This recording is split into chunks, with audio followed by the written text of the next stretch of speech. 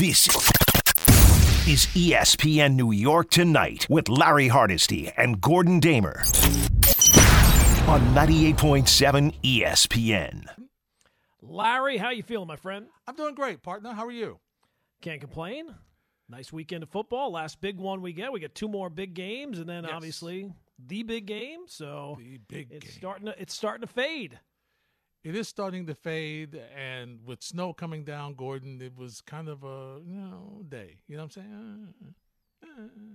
Today was that kind of day. Well, look, I mean, we've been very fortunate, right? Oh, absolutely. We're like into mid-January, we really haven't seen any. And the best part of it didn't stick. Oh, that's always the best part. Always the best part. So, Gordon, I had the privilege of having a show last night. Yeah. So I covered a lot of stuff. I was even on the air when Ezekiel Elliott found out that he pissed somebody off in the Dallas. Larry, you could tell with how long that play was taking to come up with. You knew that was going to be stupid. As soon as you knew, it's the end of the game. They got one thing left. It's going to be a dumb play. You could just tell that was, and you know what? It did not disappoint. It was unbelievably bad. It was unbelievably bad. I'm like, what are you doing? Why? And why Ezekiel Elliott? Just unbelievable. You would think that these coaches have all these plays, right? For a specific occasion. All right, we're going to pull this one out of our bag of tricks. If that's what you got in your bag of tricks, it's time to throw away the entire bag of tricks. The whole bag's got to go. The whole bag should be out. The whole bag's got to go, and and throw the watch out too while you're at it. Oh my Lord! Throw the clock out as well. All right, Gordon. So I had the pleasure to tell everybody last night what was going on. Let's hear your thoughts. The floor is yours, my friend. Well, do you want to start Giants? Do you want to start the whole thing? How do you want to go? Why don't you start the whole thing and finish with Giants? Well, look, I mean, at the end of the day, I think that despite how disappointing a performance the Giants put up on Saturday, I think the two performances you got yesterday, not that they would make you feel better about your team getting hammered, but they make you feel a little bit better about your team getting hammered. You know what I mean? Like between the Bills' loss to the Bengals, the way they lost, and then the Cowboys, which I don't think their loss was embarrassing, but the fact that it was the quarterback was so bad, and that was the final play of the game, even though the final play of the game probably wasn't going to mean anything anyway, it had to make Giant fans feel a little bit better. And with the way that the Giants season went, no matter when it ends, it's always going to be a disappointment, especially when you get hammered the way they did. Yeah. But I think that however long is the quickest you can turn a page on a season, I think the Giants are pretty close to the quickest you can turn a page on a season. Because going into that game, if you were thinking that your team had a chance, you found out right away you didn't. And I think what happens in that situation is, okay, we're nowhere close to that team, but let's take a look at where we're at. And for a first season with the new GM and the new head coach, I think you have to be looking ahead pretty quickly, especially after as bad as that got on Saturday night. It was, and we talked a little bit about it last night, and I just want to get your thoughts. I know it didn't mean anything because the game was out of hand. I get it. Fine. I mentioned that last night. But, Gordon, I got to tell you, I thought Coach Staley had jumped onto the Giants' sidelines when they went for it on 4th and 8. Yeah, I mean, at the time it did seem like a big play. Given with I think what that was that Brian Daboll was saying we are not going to be really able to slow them down a lot. So we are going to have to make the most of our possessions. And if we lose by 40, so be it. But this is the only way we're going to even keep it close. So if we're going to lose, let's go down swinging. And at the end of the day, that one, it didn't really matter. No, because it didn't matter at all. It's a coaching league, but at some point, talent becomes an issue, and that was clearly a talent issue. The Eagles are as talented a team that is still left. And if you were wondering, because I was wondering, are they going to be able to flip the switch?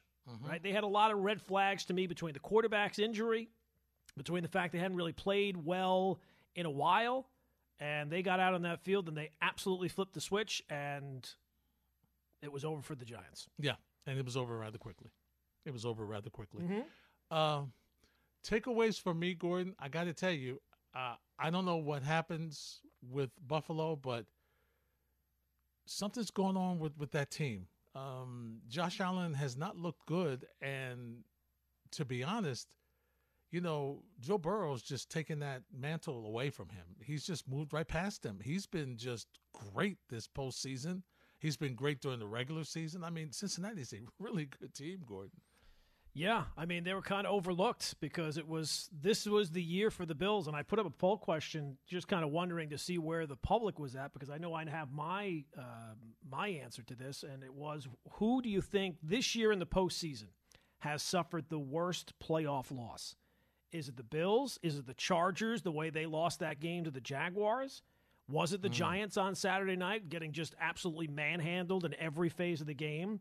Or was it the Cowboys in a game where you were hoping your quarterback was your edge, and your quarterback is the thing that sunk you in that game, right? All the other edges went to the 49ers in that game. The defense, the talent overall, the quarterback between the rookie, the 7th-round pick, and Brock Purdy, or Dak Prescott, and Dak Prescott was absolutely terrible.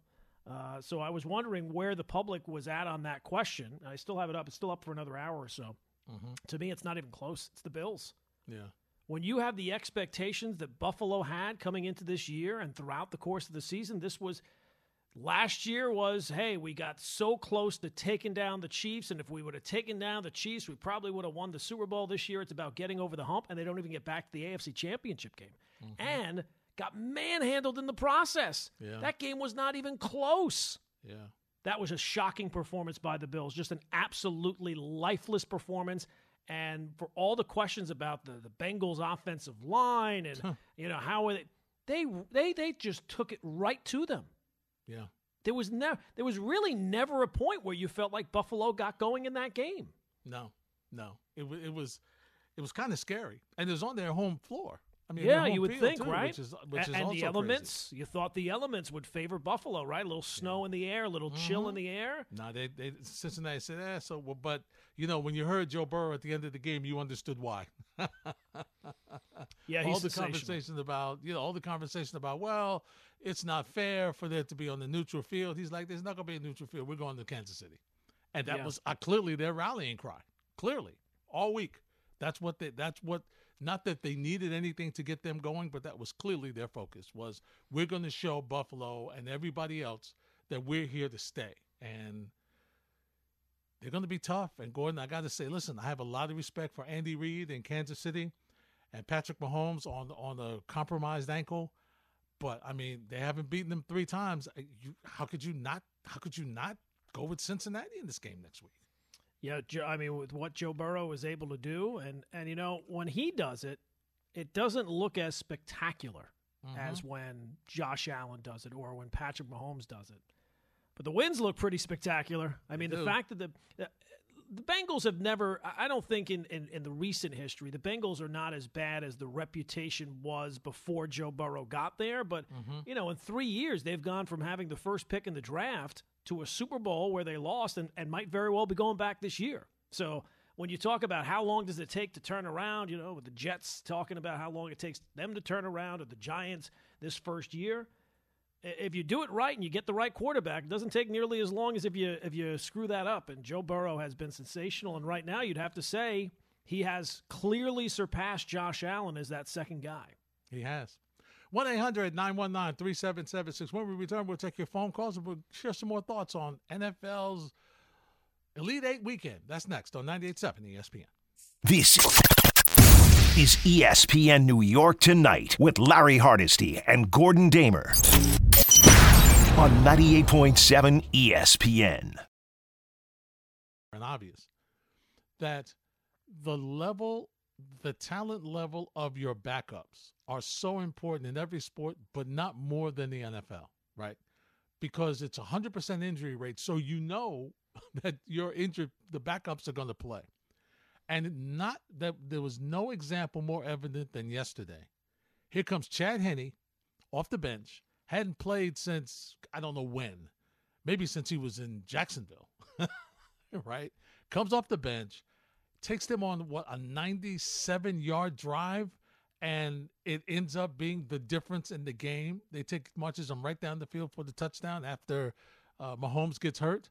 I mean, Andy Reid is so good that he puts everybody in their position. You can, as we said before, when you get to this level, you can tell which teams are really coached well and which teams are struggling. Yeah, I kind of forgot that Chad Henne was still in the league because I was on the air when that injury happened, and I'm thinking to myself, on the air, you're trying to come off. But I know Henne was the backup. I think it was a couple of years ago he got in a game. But I didn't think he was still there. And then I see him warming up on the side. I'm like, hey, my guy, former soon-to-be franchise quarterback for the Dolphins, Chad Henne. But look, the Chiefs, they're a well-oiled machine. And I think what that shows you more than – and we should have gotten to this point already – don't compare yourself to the Chiefs. It feels like every team that's like trying to build something is always, well, the Chiefs did it this way, and the Chiefs did this, and the Chiefs did that. The Chiefs they're at a different level. Don't compare yourselves to Patrick Mahomes. Don't compare yourself to the Chiefs. Don't compare yourself to that organization because they have it. They've had it working here for a while now since Andy Reid really has gotten there, and they've gotten Mahomes even before that. I mean, they were a good team even before that, but I don't think you can look to build your team like they are. I think the Eagles are a good example of it.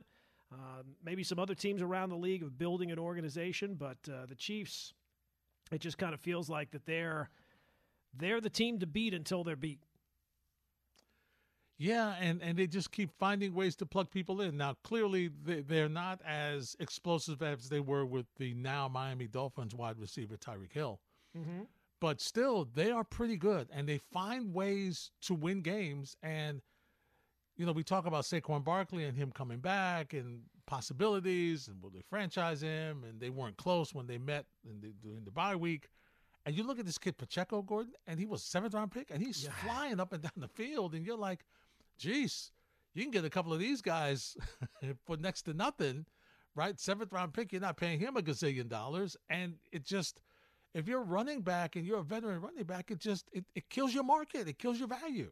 Well, I had the stat, and I don't remember exactly what it was, but I think it's since 2013, the average salary for the lead running back on Super Bowl champion teams is $1 million. Winning teams do not sink that into the running back position. It's just, this is not my opinion, this is fact. So I'm sure there are going to be a lot of conversations now about Saquon, about obviously Daniel Jones. To me, within the next year or so, the Giants have 4, you would say, main pieces, right, that you would like to have back if you could, right? Mm-hmm. If I asked you to rank them in terms of importance, these 4 players, how would you rank them? Dexter Lawrence, Andrew Thomas, Daniel Jones, Saquon Barkley.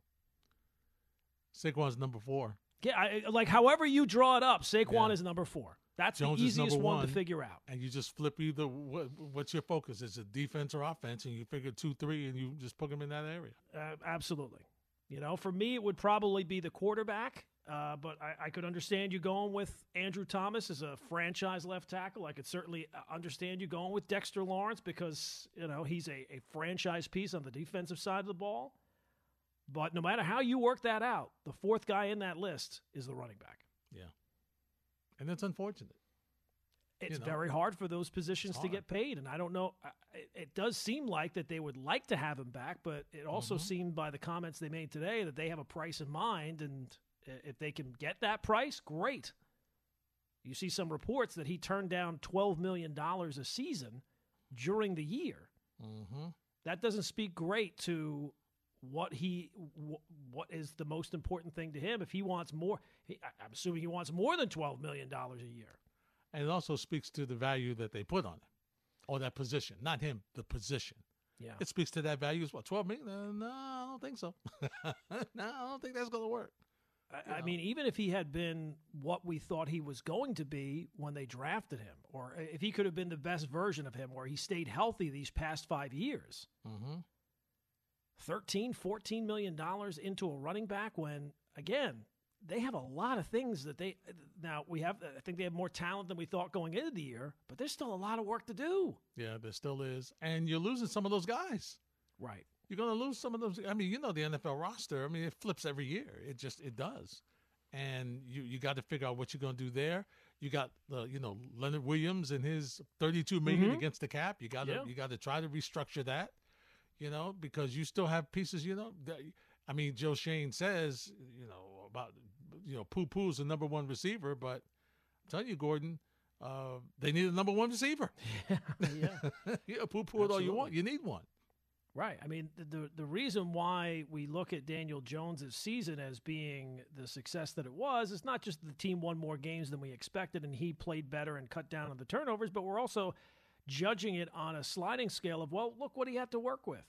Well, that means that after the season you have to go out and give him more to work with. Yep. Otherwise, this is what you're going to get overall, and I don't know that that's necessarily – you're hoping that this is now a new floor for Daniel Jones, that he's now figured it out in year 4, and moving forward he's going to be better than this. Mm-hmm. But I think to be better than this, he has to have better weapons to work with.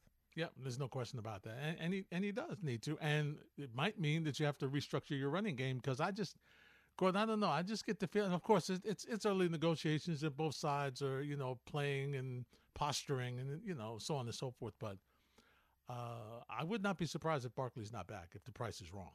I would not be surprised. Well, if he's looking for more than $12 million, I'd be surprised if the Giants are saying, hey, you know what?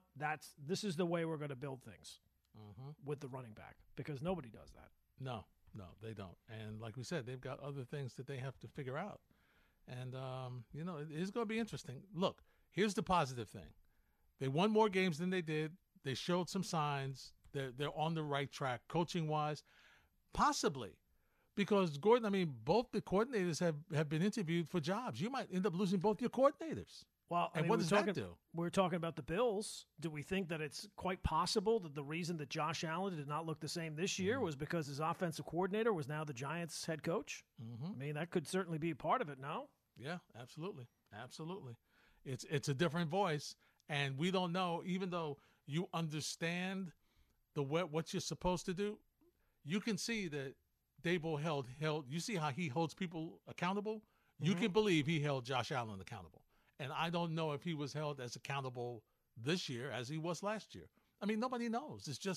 It's just that now because they didn't reach their goal, you just look at them a little differently, right? You look at McDermott differently. You have to sit down if you're Buffalo and look at everything and figure out what the heck went wrong. Obviously, no Von Miller, they had a bunch of injuries, but it's the NFL, Gordon. Everybody has injuries.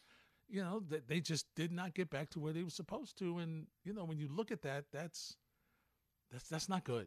Just isn't good. It happens, but it's not good. Yeah. And look, for the Giants, I know that there's been this, and I don't know if it's Giant fans that feel this way, but this idea that the way that they lost somehow diminishes the season that they had, that's ridiculous.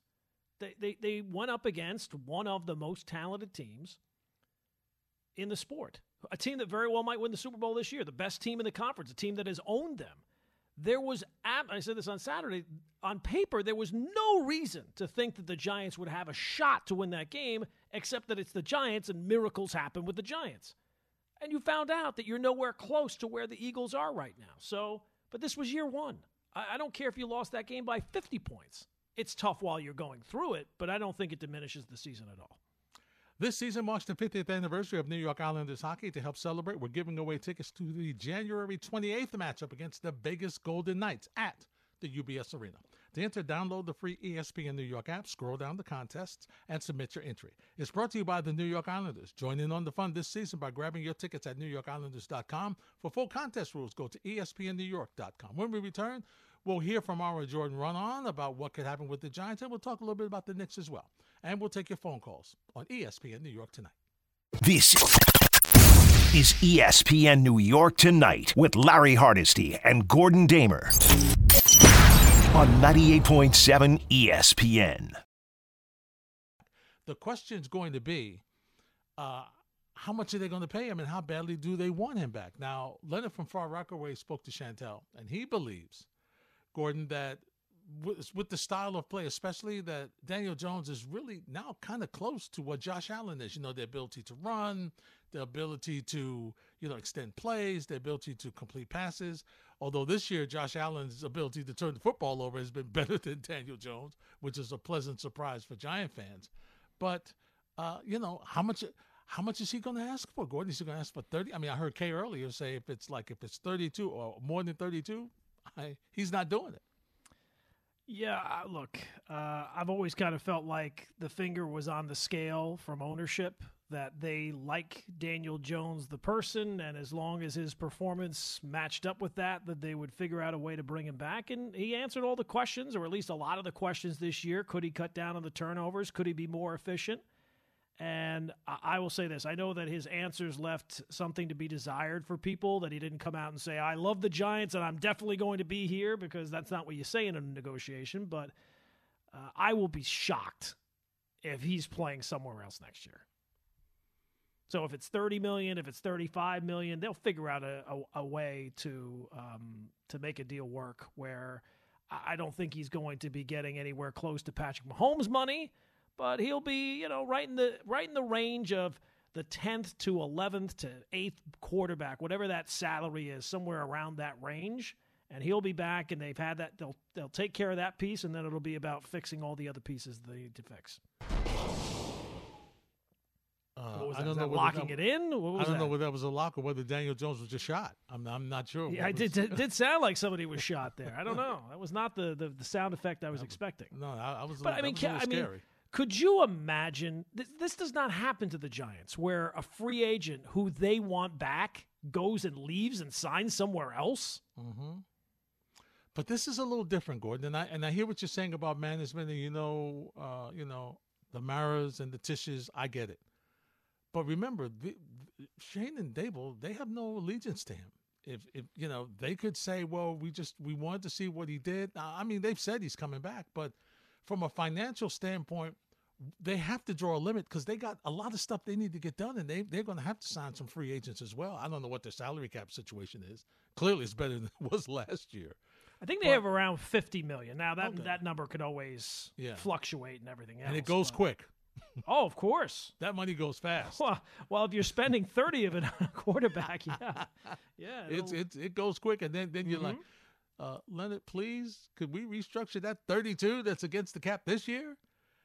So I mean, I hear what you're saying, and I agree with you, but I do think in the back of their mind, there's a price that they won't go past.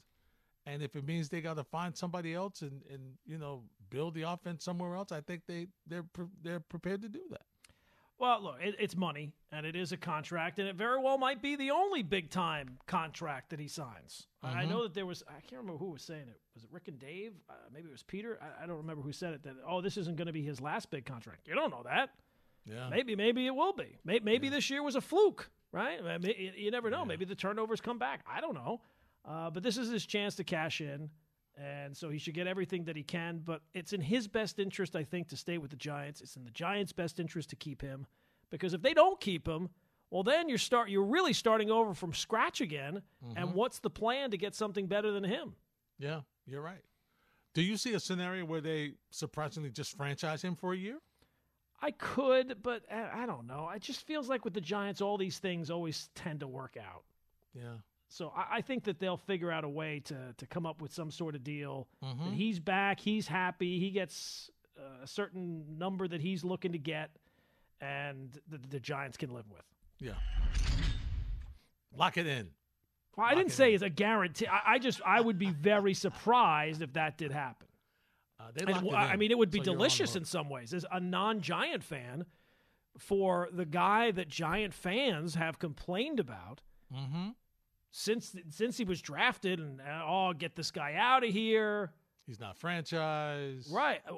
Imagine all of a sudden he decides to leave and go someplace. I don't know where else he would go, but the Indianapolis Colts have brought in Daniel Jones. They say stole him away from the Giants. That would be crazy.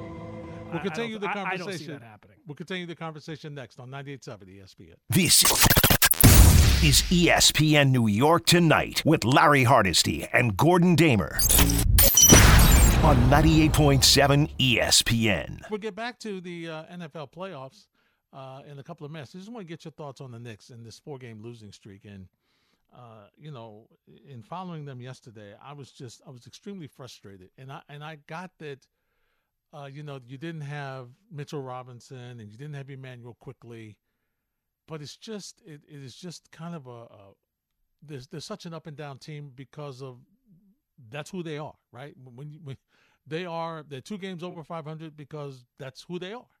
And you look at them and the old things are creeping back up again, not defending the 3 well and just not play. They didn't play with any life. It's just they were just so sluggish. And they're starting to with tomorrow night's game, which you can hear right here on 98.7 ESPN with Cleveland. Then they have Cleveland, they've got Boston, they've got Brooklyn in their next 8 games, which started with Toronto. Gordon, they're not going to be easy. So, this could be a do-or-die situation for them, and I'm not being dramatic, but this could be a do-or-die situation for them as to them getting so far in a hole it's going to be hard for them to climb out of. Yeah, no question. Well, look, when they were, what were the high watermark? 5 games, 6 games over 500, whatever it was. We both said, this is them scraping up against the ceiling of the ceiling. This is about as good as it's going to get. And unless something miraculous happens, they're not almost certainly going to finish as the 6th seed in the East. They're not going to finish any higher than that. This is as good as it. And this is with Jalen Brunson playing at an all-world level. And this is with Randall playing at an all-star level, and the injuries not really impacting them all that much. So the Knicks are a team that they're kind of middle of the road. Mm-hmm. That's what they are. The expectation should have always been, let's see this team make the play-in. That's the best. That's the most realistic goal for this team. They're not a great team. The loss of Mitchell Robinson is a big one. And now that they're going up against the better competition, these things are going to show up. So it's amazing to me. Every time that the Knicks go on a losing skid, it always becomes the same things. Mm-hmm. Oh, they got to they can't win with Julius Randle here. They got to get him out of here. Tibbs' message is wearing thin. This is who they are. Like, I don't know what people expect. What were you expecting coming into the year? If they drop down to 7 or 8 or 9, that's kind of what I expected coming into the year. What did you expect? Do you look at the top? For all the people that are saying it's time to get a new coach, do you look at the Knicks and think, hey, you know what? These guys should be competing with the top 5 seeds in the East. They should clearly be the 6th team in the East. I just don't know what people are expecting. Well, I think, Gordon, because we had talked so much about, thank God we got a point guard, and what you saw Jalen Brunson be able to do when he got here, and you saw his style of play and how effective he's been, I think people thought that was, okay, at least we're going to be in the playoffs. And you and I both said, this is a 8-9, 10. Yeah, absolutely. If they make the play-in, that's going to be okay. That's probably going to be, and then, of course, the next thing is, all right, well, what are they going to do at the trade deadline? And so now as you start to hear, the Wizards made a deal today. So you're starting to see now where, names are starting to be mentioned in the trade situation. Obviously, Evan Fournier got a chance to play last night because of the fact that, Emmanuel Quickly was out with the sore knee. So now are they showcasing him? What are they going to get? And with the money, when you read what most people are saying, Gordon, because of the money he's making, you're going to have to attach a draft choice to him to see what you're going to get. And here's the thing. What do you think you're going to get for Evan Fournier in the draft pick? I don't know. What do you think you're going to get? Especially because the organization, to me, this is crystal clear. And not that they've come out and said it because they don't come out and say anything. But to me, it's crystal clear what they want to do. They want to be respectable. They don't want to tear it down. They don't want to be a laughingstock. They don't want to be low lottery where they're winning 20 games a season. They want to try to put something on the floor that's entertaining, that competes, that can win its share of games, but they also don't want to lock themselves into anything because they want to remain flexible for if and when a superstar, a true superstar, becomes available so that they can go out and get that superstar. So they'd like to build something. They want to be credible. They want to present stability, right? They don't want to be changing the coach every other year. They don't want to be making, trades, desperation trades every single year. They don't want to be trading away draft picks all the time either. But unfortunately, that path leads you to where they're at, which is middle of the road. They're a middle of the road team. How many nights do the Knicks have the best talent on the floor? Not many. Not many. How many nights did the Knicks have the best talent on the number one guy? If you were drafting the two teams, you would take the Knick guy first. Still waiting. Still, it's very rare. Still waiting. So I don't think that this is going to change, and I don't think that the trade deadline is. They'll probably make a move. They'll probably move Cam Reddish. If they can move Fournier, they will. But I just think that this is kind of where they're at, and it's not. I can understand why they want to do it, because they don't want to be a punchline. They don't want to be laughingstock, but it kind of limits your options. And in fairness to them, we all said, well, if you're going to get a free agent to come here, you have to have something in place for them to want to come here. Mm-hmm. They're not going to come here and play and be the savior on a 20-win team. No. So if you can't tear it all down and hope the ping pong balls go your way finally, I think this is kind of what it looks like. And I get it. On a night-to-night basis, it's frustrating. Blowing leads, losing games that you feel like you should win. But I just think this is kind of where the Knicks are at. Yeah, it's unfortunate. Well, look, I mean, again, they are better than what they were. I mean, they're not winning 20 games a year. You can turn on the TV, and most nights they are entertaining. Now, they're frustrating, but I think generally they're frustrating because you feel like you should be winning more games, right? Yes. It's not the 20-win season that you turn on the TV and you realize, oh, God, they're going to get hammered tonight. How bad is it going to get tonight? Mm-hmm. It's a little bit better than that. It is better than that. And it's almost, though, when you look at it, you're just like, well, are they wasting Jalen Brunson? Are they wasting these great performances? These very, very, very good performances from Julius Randle? I mean, look at him last night. What, he had 24 and 19? And they lose. I mean, how is he?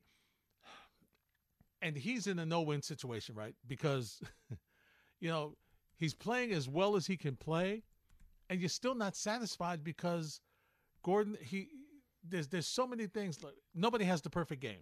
There's very, very few players that have a perfect game. But you're really frustrated because you see him do the same things over and over again. Why are you dribbling over to the corner when you know they're going to double team and that's where they're making you go?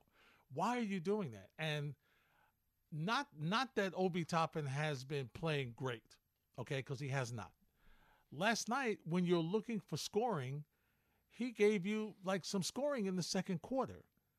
And then he doesn't come back until the fourth quarter. And, I guess he was cold or he couldn't pick up the piece. And then, the bench was just awful again. And the bench is awful because, they don't play enough. They never play. They don't play. And your starters Gordon, the starting minutes are starting to creep up, and you're seeing it in games. It's affecting them. Absolutely.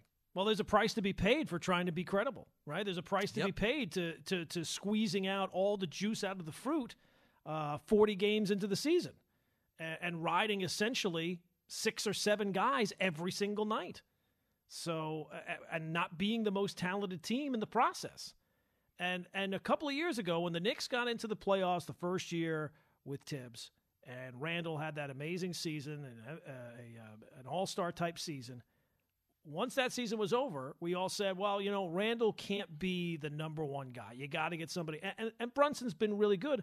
But on most nights, it's Randall or Brunson. Mm-hmm. Like, it's not Brunson by a mile. Right. It's still Randall's team, kind of. So they really haven't changed it. Now, I think that the supporting cast is a little bit better. Brunson's obviously a big piece that they didn't have a couple of years ago. I hope that Barrett becomes a little bit more steady and consistent. But they're not all that talented of a team.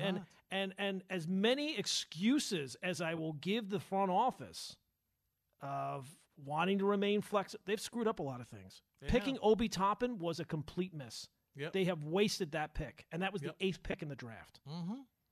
Yeah. Should have took Fournier, like obviously. The Cam Reddish trade was a mistake. Yeah. There's a lot of mistakes. They have not. It's not a clean slate for Bayern. No. It's not like they're just waiting around, waiting for a superstar to come available. They've screwed up. Leon Rose has screwed up a lot of things along the way. Yeah, they have. And now you're looking, and Donovan Mitchell scoring 71. Doesn't help. right. We don't want to give up all those second round picks. He's scores. I know now. I mean, he's missing some games now, but 71. Woo! Yeah. I tell you, it's crazy. It's crazy. 1-800-919-3776. I promise we'll take your calls next on 98.7 ESPN. This is ESPN New York Tonight with Larry Hardesty and Gordon Damer on 98.7 ESPN.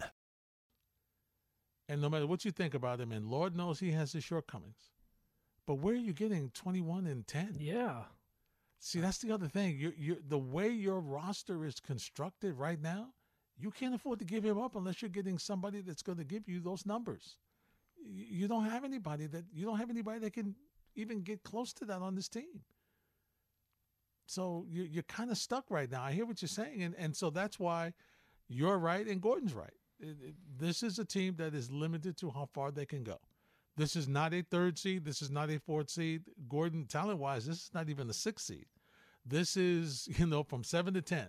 Where they are right now, they're the 7th seed. This is where they belong from a talent standpoint. Now, can you play above your talent? Can you go on a roll and catch some teams napping or get some teams who might be injured and not performing? Yeah, there's a handful of games that you can win, that you'll go out and maybe it's the second half of a back-to-back or another situation where you win some games. But it's really going to be tough. You are a play-in team right now, and with a bad streak, you could be looking outside the playoffs again. Oh, no question. I mean, if you think about it, everybody has injuries. Well, who's it going to affect the most? The team with the least amount of talent. Yep. Right? The top 5 teams, they can, not that they all can deal with any injury. I mean, the Nets have certainly struggled some since Durant went down. But the Knicks cannot really afford to be missing pieces because they don't have that many pieces to begin with. They don't play that many guys. So the margin for error is very slim, and I get it when they're sitting there at 6th in the East and they're sitting there 5-6 games over 500. You're starting to puff your chest out and saying, "All right, this is what I'm talking." That was always kind of fool's gold. They're not that level of team. So I just wonder what people are expecting. And here's another thing. Like everybody might say, "Oh, we got to get Randall out of here." He had an amazing year 2 years ago. He had a down year last year. He's back to kind of where he was 2 years ago. Doesn't seem like the phone's ringing off the hook by anybody wanting Julius Randle. Yeah. I think that's pretty clear. That's right. Felix in the Bronx. Hey, Felix, you're next on 98.7. How you doing, guys? Good evening. Listen, no matter who they get, the team is awful. You could get Durant tomorrow, and they're still going to be the Knicks because they don't have talent. Who's going to score? If the other team decides to guard Durant, who's going to score? Who's going to score? Well, no, they're I mean awful. They're not terrible. They are over 500. I mean, they're not miserable. They are. But what's going to happen with these next 8 games that they have with good teams?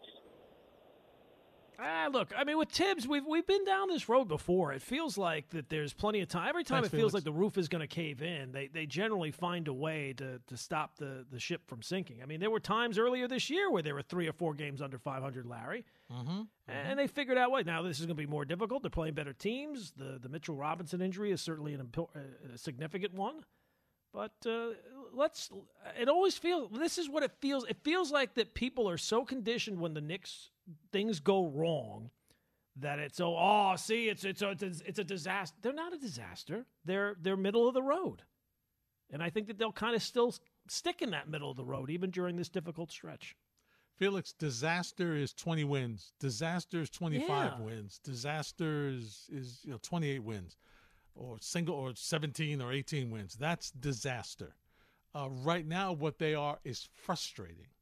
It's not a disaster. Absolutely. They're frustrating because they play in spurts well enough where you think, wow, see, this is what they can do. So it's there. It's the frustrating thing is, why can't they do this consistently? And the answer is because you don't have the talent to do it consistently. Because everybody's got to play a certain way every night for them to be that way. And they don't have the talent where you have that margin for error. So if Julius Randle goes 6 for 19, they're not winning that game. They're not winning that game unless R.J. Barrett goes for 40 and Jalen Brunson has another special night, they're not winning that game. So they don't have a big three in that talent-wise. They have three guys that they get their scoring from, but they don't have a big three. They have a medium-sized three. And just to keep them, I know it feels like that the Knicks have been stuck in this mode here forever. I've heard that lately on our station. Oh, this is the position the Knicks have been stuck in for a while. Before this regime took over, their loss totals for the previous 6 years, 45 losses, and that was 21-45. Before that, it was 17-65. They lost 53 games, 51 games, 50 games, 65 games, 45 games. I'm reliving all those games. And that takes you back to the Mike Woodson years. So, I mean, it can certainly be a whole lot worse. I get it. It's frustrating. You want to finally be able to turn a corner and feel like, hey, you know what? We're part of that top 5, top 6 for sure. They're not there yet. No. And don't know where they're going. So you just here's what you got to do, Knicks fans. Just got to roll with the team. See how they go. Just ride with them. That's all you can do. You're going to be frustrating, but it's not. Think of it as Gordon mentioned. Which is more frustrating? 2 games over 500 or winning 17 games? Oh, God. 17 games. 17 games. 17 and 65. Games. Do I have to mention Jeff Hornacek's name? Do I have to mention Derek Fisher's name? Do I have to mention David Fizdale? Oh, God. Take that for data? You may be doing the rest of the show by yourself. I mean, I get it. It's frustrating, right? You want the glory days again. You want to feel like you're on the path to something. They're not going to be on the path to anything until they get a superstar player. That's it. So if you need them to, if you can't sit and enjoy the team when they're playing well and riding with it back and forth, I would say forget about it. Go do something else. And when they eventually trade for a superstar, you'll hear about it. And here's the other thing that makes it frustrating. They're not going to get a superstar player until they get better. Right. It's kind of and look, they've eliminated to a certain degree the path towards getting one, right? Mm-hmm. Like if you're just there's very many paths you could go. You could try and get a draft pick, right? You can try and win the lottery or get somebody in the draft that way. Now they'll still have draft picks, but it is harder. They haven't exactly nailed it when they've had higher picks. So it's not impossible to get somebody who's a real impact star player in the middle of the draft, but it's rarer. And for them, it never happens. Right. They've done a decent job of finding some nice role players at the end of the first round, but they've put all their eggs in the basket of, okay, we're going to build something that's stable and credible and hope that eventually we can trade for a superstar. We're going to acquire assets. We're going to remain flexible. We're not going to go full bore into anything because we don't want to be locked into a team that's a 40-win team.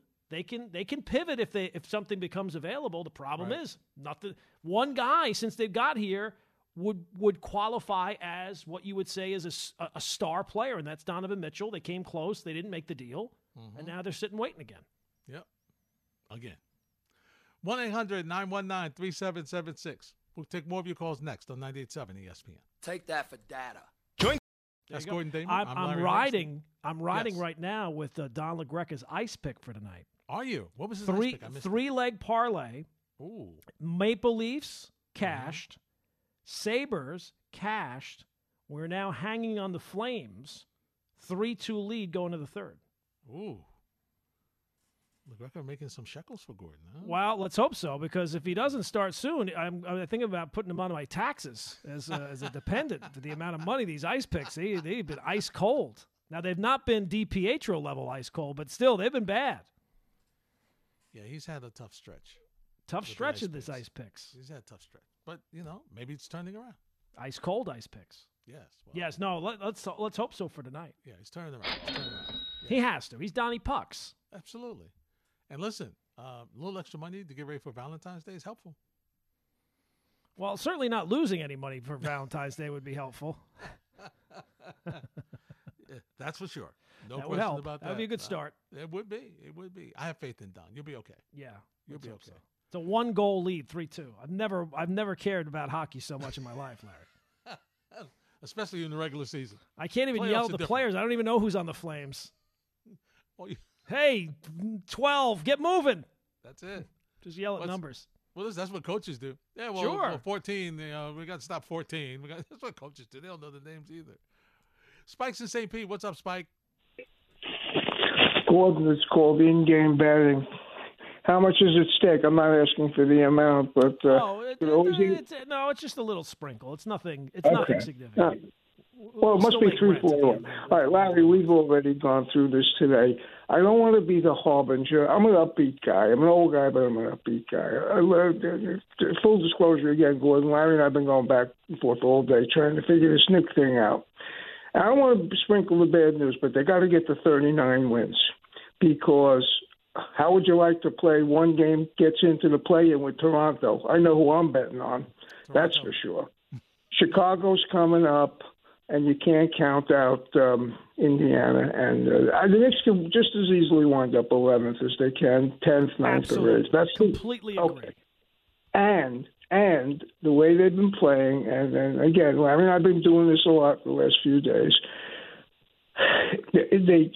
their fourth quarter performances. My friend says the way to do it, really, he says, honestly, and he'll never do it, is take Randall out of the game at the end of the game because he won't be able to handle the blowback. I said, do you want him on the line at the end of the game? Do you want him to get an and one down by 3? Do you want him to get he needs 2 and he gets fouled? Come on. We've seen him, all those situations fail.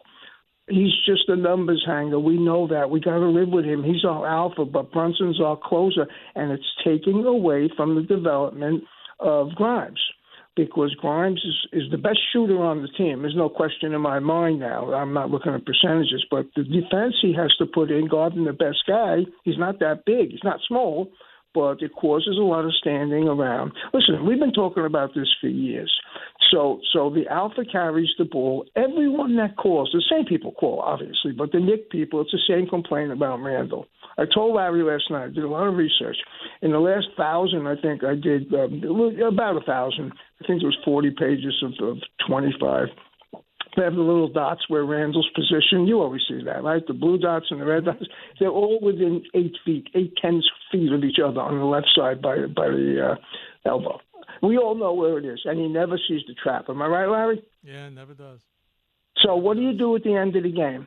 He shouldn't have the ball at the end of the game unless he is a decoy or he's going up for a putback.